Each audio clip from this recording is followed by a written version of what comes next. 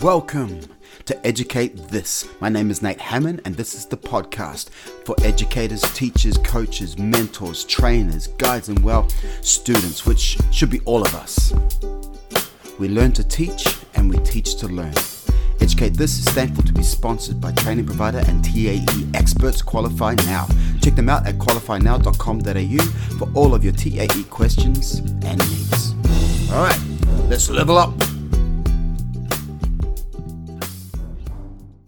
Talking about you and me and the game students play. Part 1, the benefits. Okay, game, from Old English gamenian, to play, jest, joke.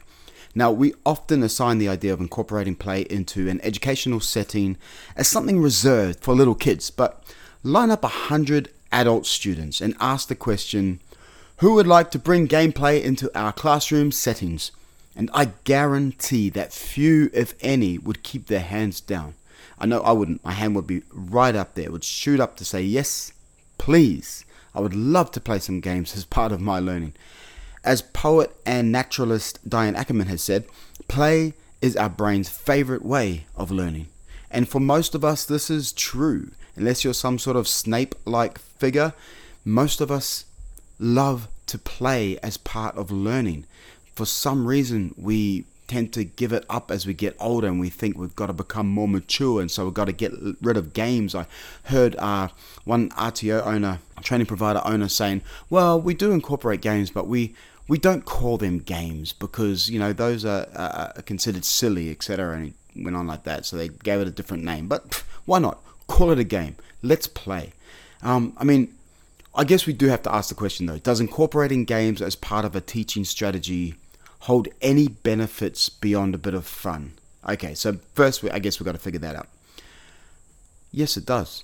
It's been well studied and proven that yes, it does. Play and learning are not diametrically opposed to each other. They are, in fact, one sexy couple. So here are 7 reasons for a trainer to incorporate games into lessons. 1. And by the way, this can go for coaches and mentors and teachers of all walks. 1. Utilize and control competitiveness.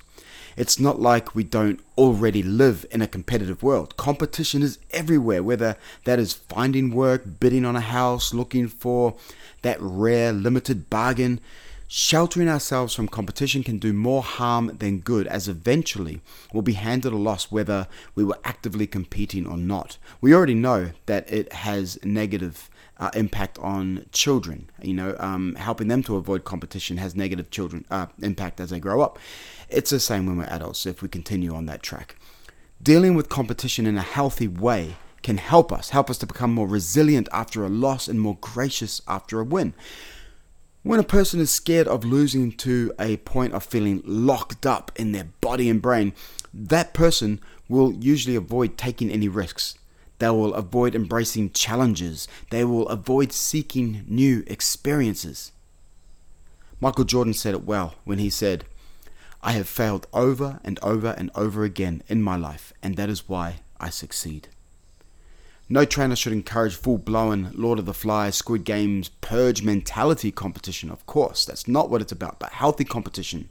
Healthy competition that usually involves team support is ideal. What students in team comps are aiming for is less about working against other teams, where sabotage and dirty tricks and verbal attacks, etc. might rise, but more about working in a collaborative way with their teammates. It's about improving their team, improving themselves along with their team. Now, team support during games can transfer to support and other learning activities. A good spirit of competition can help a student to outperform themselves. Number 2, enhance the enjoyability of learning. Learning can be tough, at times boring, sometimes frustrating, but if those negatives can be outbalanced with enjoyable activities, education can be fun. Games promote positivity, and a positive attitude towards learning enhances a student's ability to retain subject matter. 3. Minimize stress. Learning new concepts can be stressful. Stress is a killer. It is literally a killer. It is a source of so many of our inflammations, our ailments. So why wouldn't a teacher trainer want to create a less stressed environment? Games can help to do that. Games with challenging aspects prompt a positive type of stress called Eustress. Now, when Eustress comes into play, that can really truly enhance a student's ability to succeed. Eustress is the stress that excites us about taking on a challenge. I believe that we will rarely, if ever, witness a student's true potential if they are chronically stressed. Minimize their stress and watch them level up. 4. Improve strategic thinking. As most games require some strategic thinking, including problem solving and planning, applying a range of challenges within a game can help students to use their working memory and improve their thinking power. 5. Improve memory. There are a lot of games that help to improve memory, and considering the vital role that memory plays in a student's learning, I'd say using content-specific games in a learning environment can be a huge brain booster. Games made by the students can be particularly effective at improving memory. Students can improve their learning potential as they receive instruction, research and create necessary components of the game construction, teach the game, and then share the game. As author Michael Resnick said, "As I see it, whoever's doing the inventing is also doing most of the learning and probably having most of the fun." 6. Improve attentiveness. How easy is it for the mind to stray during a classroom lesson? I can be my first to put the hand up and say super easy. By playing a game, a student can find it easier to pay attention.